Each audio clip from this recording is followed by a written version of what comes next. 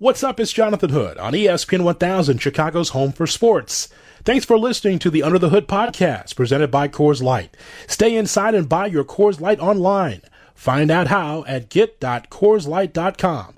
Coors Light, take time to chill. Let me just start here by talking to you about how odd this is for us that play fantasy baseball. 60-game season for Major League Baseball. How odd is this for you personally? It's something new, that's for sure. I mean, we've never dealt with this before. And, hoping they play and hoping that the baseball is good, but have no idea what's going to happen. And it's really hard to rationalize drafting certain players when, you just don't. It's such a short amount of time. It's a small sample size. Eric, could you give us some advice on how to run a fantasy league during this time? Again, it's very different with it being 60 games. I'd imagine some of the rules would have to change with these 60 games that we got to deal with.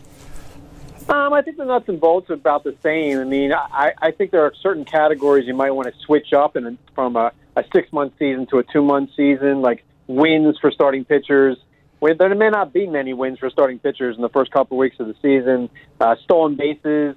Possible that nobody feels like running, and that could be very, all the numbers are going to look the same. I think the most important thing in a truncated season is to make sure that everybody in your league is cool with the rules. Get that done well in advance, whether it's which statistics you use, which site you use it on, whether people pay money this year for their leagues. That's an important factor. Maybe not everybody wants to. So I think communication within leagues is almost more important than what you actually do to the leagues. So Eric Karabell with us in the baseball show with Jonathan Hood on ESPN 1000 and the ESPN Chicago app, brought to you by Goose Island Beer Company. So you're talking to a guy that's an American League guy, so I'm all good with the DH, especially now with it being universal DH for an experiment for 2020.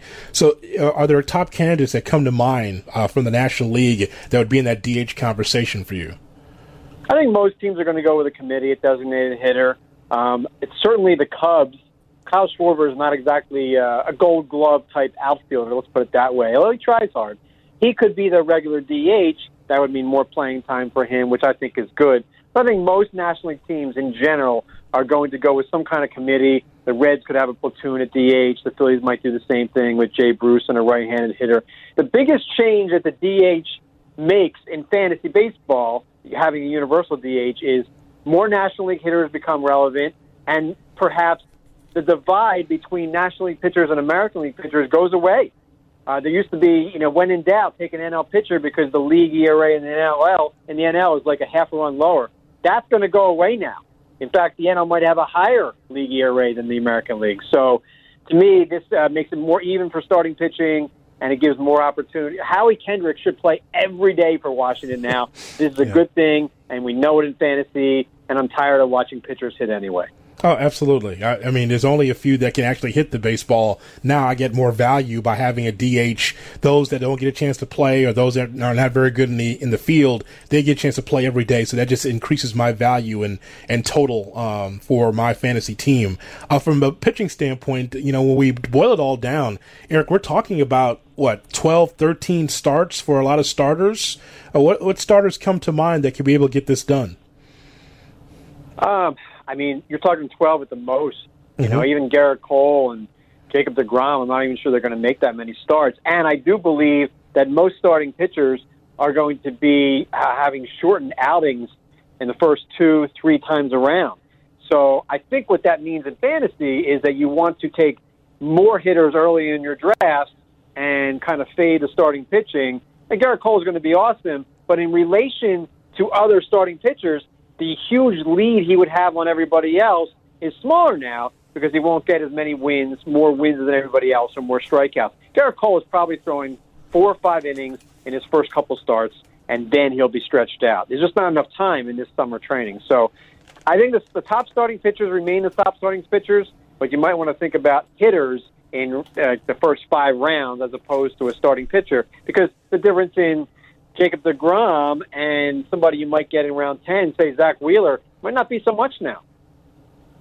I want to ask you about young players. The White Sox are a team that were able to retool and rebuild with young players. Luis Robert, from everything that we are hearing from the summer camp, tell you what, Eric, he's hitting the ball hard. He's 22. He's a young guy, but they really look at him as a cornerstone for the future. Players like him, players like Jimenez, Dylan Cease. What are your advice for young players that will be playing in the league? Because the White Sox have a number of them. They do, and Luis Robert looks like he could be special. We have him going in the first 10 rounds of a draft, which is very rare for a rookie. Although he's not really a rookie, he's inexperienced at this level, but we know he can play. We know he can steal bases. So I think he's going to be very good. Eloy Jimenez. I think the White Sox have a terrific lineup here, a nice mix of balance between old players, young players. They have speed. They have Madrigal, who could do some nice things as well if they give him a chance to play. So to me, the White Sox are very interesting. The big talk around prospects right now is, and the top prospects in fantasy baseball that we think are going to play this year, Dylan Carlson of the Cardinals, Mackenzie Gore of the Padres, Nate Pearson of the Blue Jays. Expect prospects to start the season in the minor leagues, but only for about a week, and then their time clock switches over to where franchises get an extra year of control. So it's just a week. So if you're thinking about drafting like Nate Pearson and Dylan Carlson, they're going to be in the majors, but you just got to be a little bit patient. And these are going to be real X factors in fantasy this season. Nate Pearson throws the ball 100 miles per hour. He could be among the strikeout leaders, and there's no innings cap on these guys because they're only making 9 or 10 starts as it is. I love your top 300 on ESPN.com because when we take a look at, let's say, the top 20, whatever anyone wants to say about baseball, baseball's in a great situation right now with young players that are under 25, 26. Lindor's on your list and in your top 5. Juan Soto, who we saw with the Washington Nationals, is just 21. Bregman's 25. Baseball's in a good spot. What are your thoughts on some of the top players that you have here? Because Yelich is right at the top from Milwaukee. Right, and my rankings might look different than most people's because I've got Yelich as the top player in fantasy for this season, and I would have in a 6-month season, over Mike Trout. And the reason why I have Yelich and Acuna above Trout is more stolen bases, more of a 5-category option. But if you look at the first couple rounds of most fantasy drafts, most of these players are in their 20s. Some, like Acuna and Juan Soto, are barely starting out. A lot of value there and a lot of upside. We saw with Rafael Devers of Boston last year. He's only 23. He got a lot better. He stole bases. So in a general sense, younger players are more healthy. There's upside there that there might not be with, say, a J.D. Martinez or a Verlander who's nearing the end of his career. So if baseball can just figure everything out, there's a lot of great young talent that the world can't wait to watch. So I hope they get on the field, and I hope in a year they figure out the new collective bargaining agreement because it's a great time to be a baseball fan if they just play. There's a lot of great players that are young. Last thing we have for you, Eric, and we appreciate your time here on the baseball show. Relief pitching, from the Cubs standpoint, oh gosh, they're just not. I don't think they're 100% happy with Kimbrel, and I know that I would not draft him. I mean, I'd have to really be in dire straits to be able to pick up Kimbrel. I don't think that he is the present or the future for the Cubs. But when you look at relief pitchers, Hader's on the top of the list, Yates from San Diego on the top of the list. What stands out most about the relief pitchers in fantasy? What stands out to me is that there are very few that you can really count on as reliable options. That say if they blow a save in the first week or so, the manager won't get concerned. 10 guys, 15 at the most. I mean, if Kimbrel's first outing or two is bad, they'll go to somebody else. Rowan Wick is there. If Archie Bradley or Nick Anderson blow their first saves for their respective teams, their managers will just look somewhere else. So to me, if you want to get a guy who's going to get a lot of strikeouts and a lot of saves, you might have to spend a little bit earlier in a draft.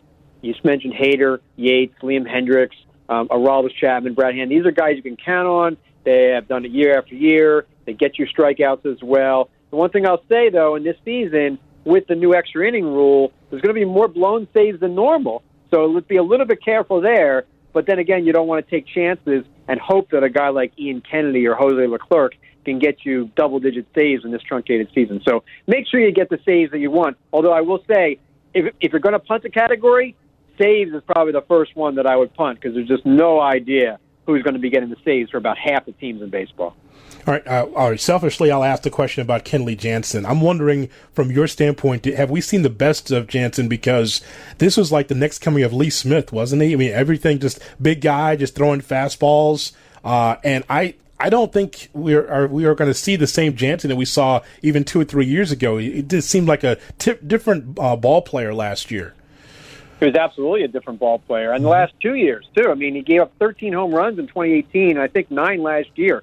So while his strikeout rate was still there, his ERA went way up, his saves went down, his blown saves. He had like 8 blown saves last year. So to me, I don't want to say he's at the end of his career, but he's been doing this for a decade now, and he's been very successful. And he also had a heart ailment. So I'd be careful. This is a high-risk player. Guys like Jansen and Kimbrel, a little bit older, a little bit more mileage on those arms. Be careful here. And again, they're on contending teams that have to win now. So Jansen's not a guy I'm targeting in the first 10 rounds of any draft. I want to get someone younger, someone healthier, and someone that doesn't give up as many home runs.